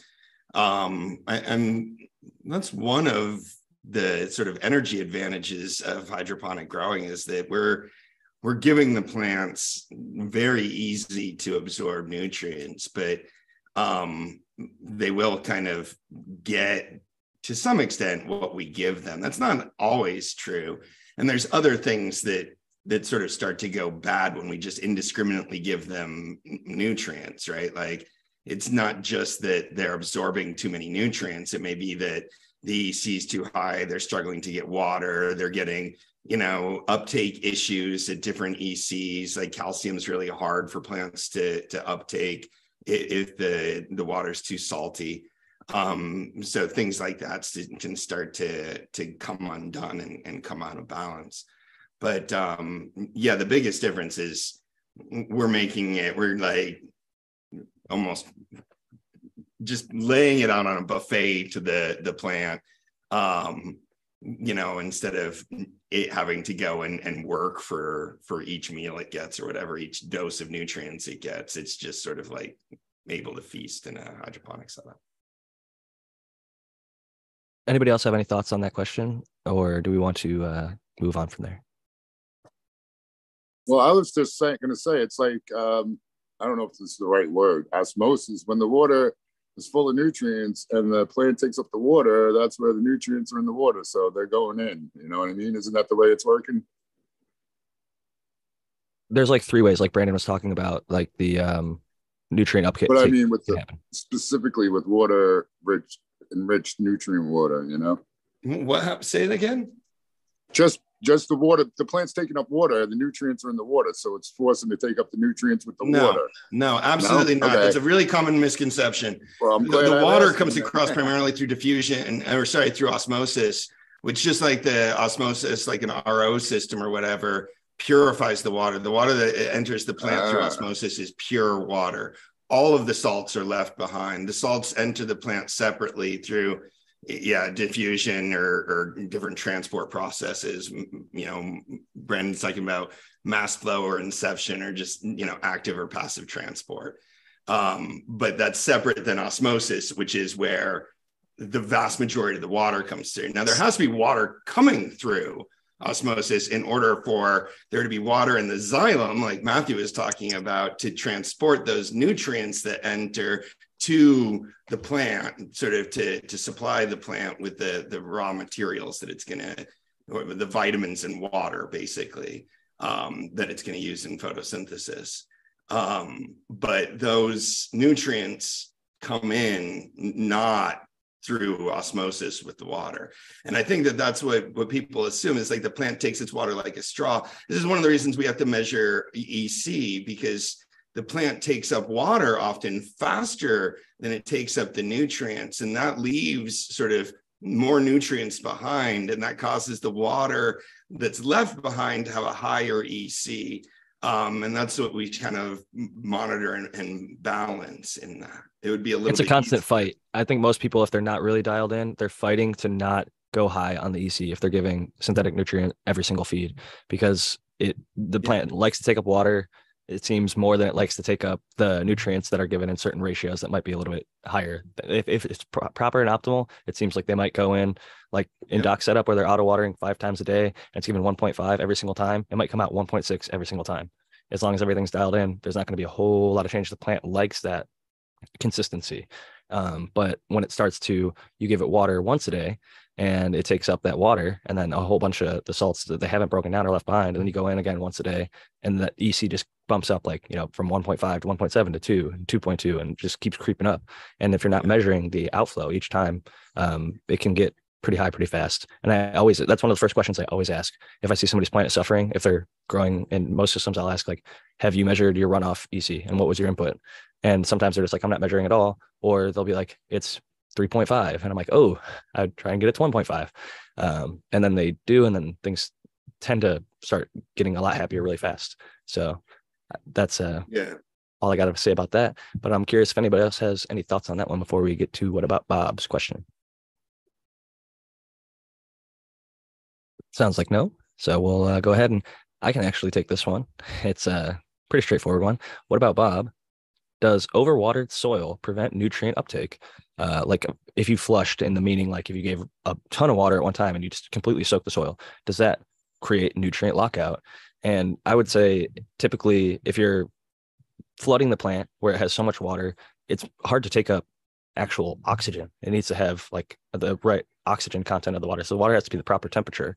And as long as that's proper, then you might be a little bit better off. But even then, if you're just like going to continue to follow it up, like even never let it dry out, it's not like a rice paddy or something like with cannabis. Like it can't just stay wet the entire time in a peat-based or soil-based medium.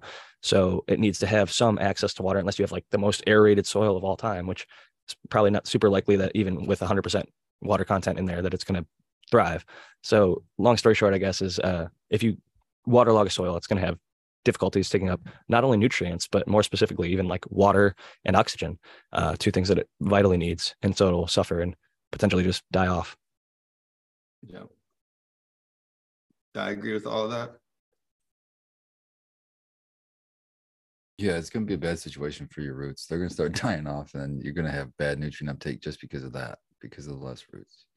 And if you do, one of the issues with some of these nutrient lines that we were talking about that recommend growers flush all the time, if you don't have good drainage and you have to flush like in peat, that is going to be, a lot of water without, just make sure, I think the lesson here is almost always like, make sure you have good drainage. And if you're growing in big containers, make sure you have a lot of sort of aeration or draining type material in there.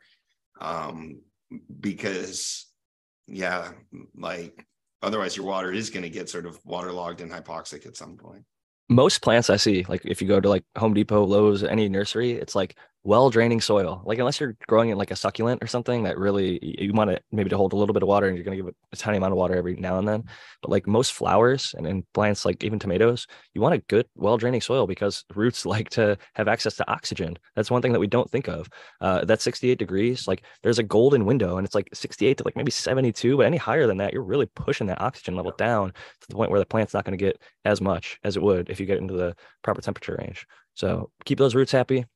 Bigger the roots, bigger the fruits. People have said that one for a long time. I've never seen a plant with a huge, healthy root ball and giant root system tend to not perform well. So it's like if its roots are happy, the plant is almost always happy as long as you can keep things dialed in. That's and the opposite is true too. If you've got a little scrawny plant that just never did what like its sisters did, like excavate the roots later and they'll be scrawny little underdeveloped roots. Yeah, it's definitely a good indication of plant health, I would say, for sure. The American one somebody asked the American one, do other plants experience the bolt, or is that only induced due to abrupt change in light cycle, which indoor cannabis cultivators introduce? I've seen bolting in like lettuce and things like that because of temperature. So I know what happens in there. I saw a hydroponic lettuce facility where they had all the lettuce like floating around on the little like foam basically. And they got way too hot one time and all their lettuce bolted and it was like way less valuable. It tastes worse and it was like wilty. Well, hold on. That's because you harvest lettuce in its vegetative state. So you don't want it to flip to its reproductive state. And yeah, the whole mix of flavors will change in a crop like lettuce or spinach if it bolts, if it sends off that flowering stalk. But that's not to say that it's a bad thing that happened to the lettuce necessarily. Like if we let lettuce be lettuce and live its lettuce life, it's going to eventually want to bolt and send off a flower and have, lettuce sex and create little lettuce offspring. That's what the lettuce wants to do. So that bolting process is, I just want to say, lots and lots of plants go through a really vigorous period of growth as they enter reproductive growth. My favorite example are the yucca that will just be this like spiny looking bush for now 7-8 years, and then suddenly throw off a 20-foot tall like tree comes growing out of this thing in like 2 weeks. This like 20-foot tall tree will grow out of this out of a yucca. If you don't live in a part of the country that happens to. Are those planted all around Southern California? Because I'm pretty sure I know exactly what you're talking about. Yes, like that's a yucca. They plant them like all over the place around here, and you see like 10 of them side by side. And the one that sprouts, it looks like the ones that are unsprouted. It looks like a little like kind of cone shaped thing. And you could see where it's gonna eventually flower. Yeah, and make this giant tower. That's what they make agave or tequila out of, the agave. And what they do is they'll tie off the leaves around that center stalk to prevent it from bolting, because the plant starts storing sugars to like power the bolt, that growth and send off this stalk. And it's actually those sugars which we make like agave sweetener or tequila or mezcal or whatever. The farmers like prevent the plant from bolting so that it traps those sugars in as long as possible, and then they cut it out. But yeah, that like a lot of different plants, and oftentimes our commercial crops, we want to harvest them before they bolt just like the lettuce, because has anybody seen lettuce that bolts? It's got like this stalk out of the middle and these kind of like flowery looking things. Like that's not what you want on your salad. It doesn't taste good. No, and I think it's cool though that lettuce, how we cultivate it for edible consumption or whatever, they get multiple harvests per year. Oftentimes, like the lettuce growers, they go out there and I've seen this like thing. It's like a soft kind of brush, and this guy just kind of like it almost looks like a lawnmower for his lettuce, and he just like pushes it over and it just harvests his lettuce for him. He does it a couple times a year on like a little quarter-acre plot or whatever. You could get a lot of lettuce. It's pretty productive in a small place, but you really have to like lettuce and doing things like that for salad. So, I but think a lot of the brassicas do that. My brassica bed, I'll usually leave one plant of each one. I'll just let them bolt on purpose, and then they'll be seed for next year. I'll collect it and I'll have it for the next year. Especially that's smart. plants that are doing good. They're acclimated to your area. I mean, they like your soil, and it becomes almost like a little generational thing that you could pass down to like your kids or just grow in your area and know that you're gonna have some success because it did well the season before. It's fairly likely it's gonna do well in the same climate next year. We actually don't have any other questions, so curious if anything's on your guys' mind. How's the garden, Spartan Grown? I know you do a lot of non-cannabis gardening and other things like that, and you got a few minutes here before you got to get running off to Michigan Bros Grow Show. So I'm just curious about the non-cannabis garden updates. I haven't. Yeah, my non-cannabis garden is cold and frozen right now, so we'll wait for that to unthaw before I can do much. But my first. Do you start task will anything be- indoor? No, I don't do any of that stupid. No, if I'm gonna get anything started, I'll go to the greenhouse and buy one already started. I'm not for vegetables, man. Come on. When I can go pay $1 for a plant. I just didn't know because where you're at in Michigan, where I'm at in Ohio, like we would get this weird double, triple winter. So like you'd get snow as early as like Halloween, and then it would Yeah. snow through like, you might get a white Christmas, but then you might not because it's like, fuck you. We're not going to give you the white Christmas. But then January, it's like 70, 80 degrees. And then in February, it starts snowing through March. Like what is going on? So it's got to Yeah, be that tough. happens. That happens. We don't. Yeah, I don't put anything in the ground that I care about until probably middle of May or June even. But yeah, but that's the cool thing is the cold weather plants like the brassicas, they do well in cool weather. You can get away with getting them out there a little earlier. But those things, like I like to just seed straight into the beds and let them just seed right out of the beds. I'm a pretty laid back vegetable gardener. I don't take it extremely seriously. And if they want to plant themselves, that's cool. Well, that's even better. That's less work for me. So I had like 4 times as many tomato plants as I needed last year because these other ones just sprouted up from last year where a tomato must have fallen or whatever. And I'm just like, fuck it. I like those tomatoes from last year. I just let them grow. And so I just put a tomato cage around them wherever they sprouted. And I had way too many tomatoes. But, I just take what nature gives me, man. And it's fucking fun. I So learned just a have new fun word out today there. based on tomatoes. It's called, I'm probably mispronouncing it, Vivipari, vivipary, I think. Vivipary. So Yeah. this is when a plant has like a tomato, has seeds within it, and they start to sprout within the actual tomato before it's like Yeah. even out of the tomato. And I Yeah. saw somebody's like, Yeah. nature is awesome. And it had like 4 sprouts coming out of their tomato. And they wrote vivipary. So I like Googled it. I'm like, oh, cool. I learned a new word today. I knew that tomatoes did that. I've even seen people take cannabis seeds, put it into a tomato and germinate it that way. So I've seen cannabis seeds germinating out of an old Right bud. on the plant. Yeah, right Yeah. on the plant. on the plant, I've yep, seen it that. I've seen on strawberries too. They can get viviparous. And Yeah, that's what with like sharks, for example. Sharks are viviparous. Ovoviviparous? I'm forgetting now. There's a bunch of different terms for that kind of stuff. But yeah. Fascinating for sure. And but yeah, Spartan Grown, it's about that time where you got to refill the tray, take care of the dogs, and do all that good stuff before you head on over to the Michigan Bros Grow Show. Any final thoughts before you give your shout outs? I just want to thank everybody for coming and coming together like we've been. It's really great to see us still doing it, man. This was the very first show for me, and we're still here, and we're pretty much the original cast. So I love that we're still out here, we're still doing it, and I just pat everybody on the back for continuing to do it because it's not easy, and there's a lot of shows that have tried and haven't been able to get the length that we have, and so pat your guys' selves on the back. I think that's cool. That should be special. And shout out to the chat because it's a lot of the same names in chat too the whole time, following us for the whole journey. So it's cool to see, and it's cool to see it grow. And, you know, I'm not discounting the new faces either. I'm happy to see them. So just I'm just leaving with positive vibes. Shout out everybody. And you can catch me on the Michigan Bros Grow Show coming up here in 15 minutes. Other than that, much love and keep growing. Always a pleasure having you, Spartan. Thank you. Keep growing. Awesome, dude. Always thankful to have Spartan on the show and everybody here on this panel. Like he said, it's been a long time. I mean, we're coming up over. I think we're about to hit our 4-year, maybe. But we're over 4. Today's our 4-year anniversary. Boom! It's like damn. Oh year, yeah. Isn't it? Wait, no, I think it literally is. Is it literally this date? I think 208 would be because 52 times 4. But date wise, we're probably past 4 years because we missed like a few weeks. I thought it was the end of February in 2019. That sounds right. I always thought it was longer than that. You know, it feels longer. Feels like it's longer, but yeah. It feels like torture. Matthew's like, it's weird because this past few years has been like a time warp. Like at the same time, it feels like it's been really slow. It also feels like, wow, it's already been 3 years since that thing started or whatever. And it's like, this being a 4-year-long show. Yeah. And I echo Spartan sentiments. Like, good on us for staying with it and showing up every week. And yeah, so I'm happy to be part of it.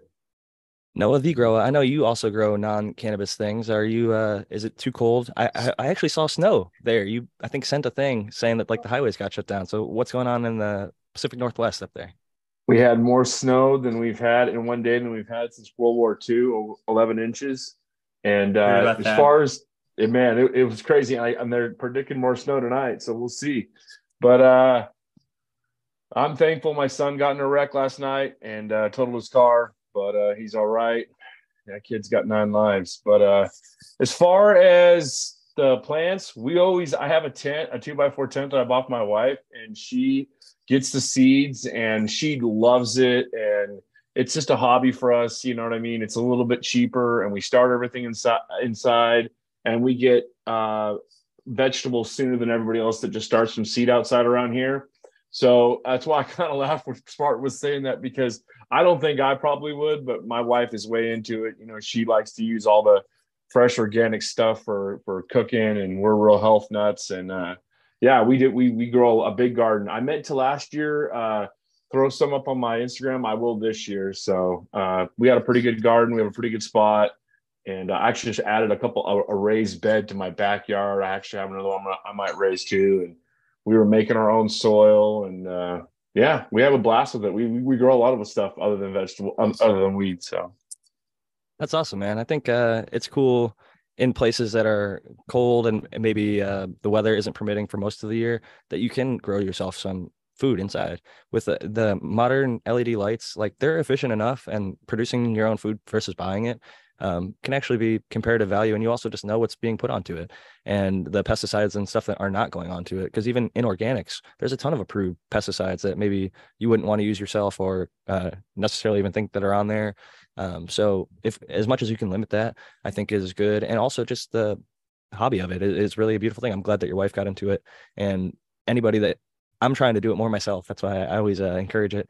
And then the more I see others do it, the more I push myself to keep up with them. And I think even like you were saying, the amount of snow since World War II, I think back in those days, they were talking about victory gardens and, you know, growing food for keeping America successful and keeping people alive and healthy, because when a bunch of people are off and doing things, and or when climate, environment, whatever it is, things get bad, it's good to have local sources of fresh, healthy produce that you can sustain yourself off of and trade with your community. Have community gardens. We have a community garden in my city. It's beautiful.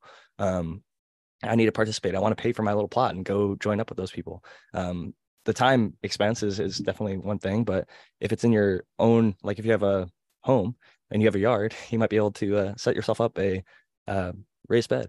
I see a lot of people do it. Like instead of having to buy 100 bags of soil to fill up a raised bed, they'll get like a bunch of recycled, cardboard boxes and then like logs from a fallen tree. And they fill like the bottom half with stuff like that before they actually start dumping in compost and soil to mitigate the cost. And it becomes more of like a hugelkultur style bed. And it can be less expensive to get started than a lot of people think. And it can be a really fun process. I'm growing plumeria right now for the first time, and it's one of my only non-cannabis plants that I'm growing, but it's a fun challenge to see like how well you can get into growing something. And one of my neighbors grows plumeria as well, and we've sort of started bonding over it. So being part of the community is a great thing, whether it's the cannabis community or your general community around you, as much as we can. I think these past few years, a lot of people have gotten more divided, and the more we can come together and unify over whatever, I think is a good thing. That's funny that you brought the Hugel culture thing. I learned a little bit about that Hugel culture from Full Duplex, watching some of the stuff that he was doing. He's in direct message with him. He sent me some stuff, and my little 5x5 raised bed I put in my backyard. We did that. We put down the leaves and the cardboard, and then we did the sticks, and just playing around with it and having fun with it. And the Hugel culture is a really cool rabbit hole to go down. And I love all that old school stuff. It's effective, and I mean, cost saving is definitely undeniable. Like I've looked at even cheap soil at like the big box stores. If you start buying enough bags of it, it adds up. And if you're just trying to grow yourself something like some cucumbers or something, where if you go to the store and you buy them, they're actually pretty cheap. So the investment over time, you're going to grow garden year after year after year. Hopefully, you get set up and you enjoy it. So it's something that is not like a one-time expense, but a lot of it goes into that first time getting started, getting the actual thing set up. But you can even use like recycled wood and things like that. I've seen people use like a drawer from an old dresser that they drill a hole into. And using stuff with lacquer on it or anything. But there's another question, Jack, that someone's been asking like 3 times. I wonder if we could get to it. I didn't see it. What did anybody? I'm sorry. I put it in the chat. The air pressures. Yeah. Okay. Unless if there's time, can you please talk about different air pressures and different pressures like tense, positive pressures, negative pressures, and the differentials? And I'll let somebody else take that because my wife is doing something for cooking. All right, I'll jump in for a second. It depends on what you want your parameters. Like most things have a click on the rise. Like if the temperature goes above 80, it'll turn on the exhaust fan. And when it gets down to a certain there's usually a differential, like 4 or 5 degrees. When it gets down to that, it'll click off and then cycle. When it goes up to over 80, it'll turn on. When it goes to 75 or below, it'll turn off. And I like to have exhaust in my tent, so it's negative pressure, like the sides suck in a little, because that will keep the smell from escaping if you're putting it through an air filter. As well as, it has the airflow, it's getting exchanged and stuff. And then the same thing with the humidity. If you have a humidifier or a dehumidifier, whatever you set the controls at is how it would work. So that's my 2 cents on it. Yeah, I agree with that. I think it's a whole lot easier to run a ventilated space with an exhaust fan. So when you're moving air through the space, you put the exhaust fan that sucks basically the humidity out, which is usually what the sort of environmental parameter that you need to worry about the most is in that situation. Heat too, but the heat humidity is going to be a big one. But it'll suck both of those out, and you encourage the fresh air to come into the bottom of the tent. And like you said, the smell issue for a ventilated space, when you're running all of that air through a tent, then you don't want the neighbors to necessarily smell. Positive pressure we would use in a sealed room and Matthew could speak to this, in a sealed room as a IPM measure. Basically, if you're running a sealed space and it's well sealed such that you can sort of hold a positive pressure, then that'll prevent like insects and other things from being able to get into that space very easily, because air will be like rushing out through any of the little cracks rather than potentially seeping in through those cracks and kind of pulling insects with it. When we're running a ventilated space, we kind of like threw that candle out to the wind, because like we're cycling so much air through the tent anyways that like, we try to filter it or whatever. But so that's where I would use positive pressure, would be in a sealed room, and the primary goal there would be pest mitigation on IPM measure. Great points. And anybody else have any thoughts on that before we go into our final thoughts and chat outs?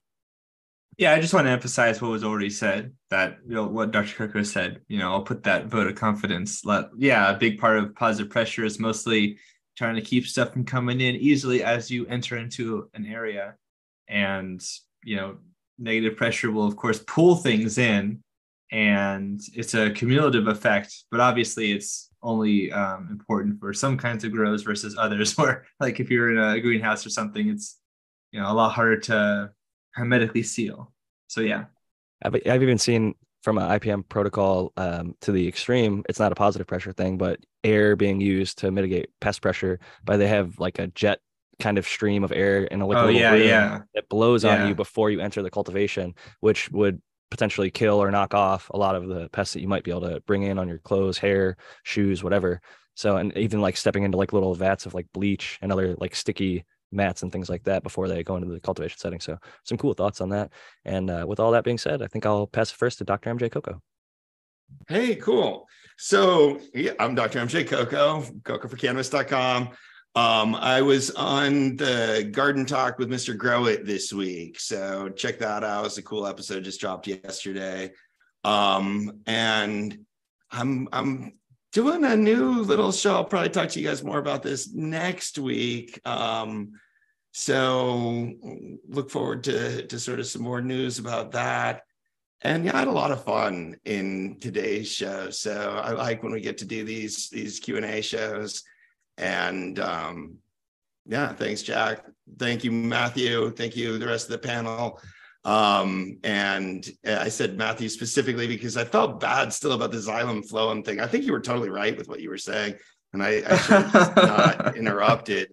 But I was worried, not so much about you were going to be wrong, but that people were going to get sort of construe it the wrong way. In any event, I think you were right, though. No, don't worry about it. Thank you, though. I appreciate all of you, and I'll be back next week. And yeah, grower love. Great to have you. And next up, Matthew Gates. Yeah, let me just emphasize that no hard feelings. And I do have a very optimistic outlook about people's interpretation of very technical stuff, and I think that sometimes I lose myself in that. So I definitely appreciate the clarification, although I was getting to it, but yeah, you're right. So you can check me out at zenthanol.com for professional inquiries. You can also check me out at my YouTube channel, Zenthanol. You can join my Patreon Discord through Patreon. And you can also find me on social media at SyncAngel on Twitter and Instagram. And I just dropped today one of my live stream edits from Instagram now on YouTube with a bunch of additional information. And this is from January 15th, and it's about how IPM can save you resources, time, money, and labor, whether you're commercial or non-commercial. So check that out if you're interested, and the Q&A video will be up soon as well. Thank you very much, everyone, and the chat was amazing with his questions, as always. They really were, and I hate to say I wrote open panel second hour, but the questions were so good and we had so many of them, which is sometimes not the case with the Q&A. Sometimes it's like, we get a lot of the regulars and maybe they've gotten their questions out a couple weeks earlier. Things are going well for them. They're crushing it in their grow, so they don't have as many questions. But we got great ones tonight, and it kept us going the whole time. And I would have felt remiss to not answer all of them. And when we bring people onto the panel, it becomes more of a spotlight of their grow. So I'm glad that we were able to get through so much great questions tonight. And with that said, I want to pass it next to Noah the Grower. Yeah, I had a great time today as well. Of course, a little, debate as always with some people call it flushing. I just call it water only. But, I always say, hey, man, if you don't need it, don't do it. What works for you, works for you. What works for me, And I had a great time as always. I'm Noah the Grower with 2 E's. You can find me on Instagram. And I'll see everybody next week. Pleasure as always, Noah. I respect both sides of the debate always, and I think that everybody's opinion is valid here. And I'm glad that we all got to share, like as adults, growers, we are a community, and we don't always have to necessarily agree 100% on everything. And I think that this is something that's going to be continued to be discussed and researched and looked at. And people will disagree with the research. I've seen flushing articles that have already been denounced by all the growers out there. So they're going to do more research, and then that will get denounced. And then I think eventually it'll come to a place where people are going to be like, all right, here's what's actually happening. Here's really what. Yeah, you can't logic people out of an emotional response. This is true. But I Try us think invite. it was a great discussion. I really enjoyed all aspects. So many great questions. Thank you so much to the chat. And I want to next pass it over to the American one, our last panelist of the evening. Jack, thanks for hosting again, panel. It was good to see everyone. Everyone in chat, thanks for coming, hanging out. I'm the American one on the YouTube and the American one _ Keens on the IG. If you want to hit me up for anything. And yeah, it was really good, interesting stuff today. And yeah, I'll say, you know, we should define flushing the next time we have this great argument on this stuff, because that could change the whole entire thing, right? It could totally change the whole thing. I so agree with that, Dow. The semantics. So, Like, what do we mean when we say flush? Right. So that's another thing. And yeah, it's good to have these discussions because, you know, we learn stuff and we figure stuff out. So I love coming here and hanging out with you guys and everyone in chat. So it was good to be here. I'm glad. I'm sorry I was late. And yeah, that's about it. Peace out, everyone. Have a great week. Better late than never. We're always glad to have you. And the other thing was we had 7 of the 9 tonight. And, you know, a lot of people are busy and not always able to make it, but I always appreciate when we can have such a full panel of the regular panelists. So thank you guys for showing up tonight. And thank you to all the chatters for asking great questions. Really appreciate that. I really just can't emphasize enough. Like, we answered a ton of questions tonight and got through a lot of content, and even the panelists ask great questions as follow-ups too. So thank you all for coming. And I really look forward to seeing you all next week. If you want to find me, Jack_Greenstock on Twitter is my new kind of primary place that I'll communicate, but I'm also on Instagram at Jack Greenstock, like you can see here on the logo. If you want to email me, if you're one of those people who's not on social media, jackgreenstock47@gmail.com. And my website is 50strains.com. So thank you all so much for listening. If you enjoyed the show, drop that like, and we'll see you all next week. Peace and love. Grow love, everyone. Keep growing.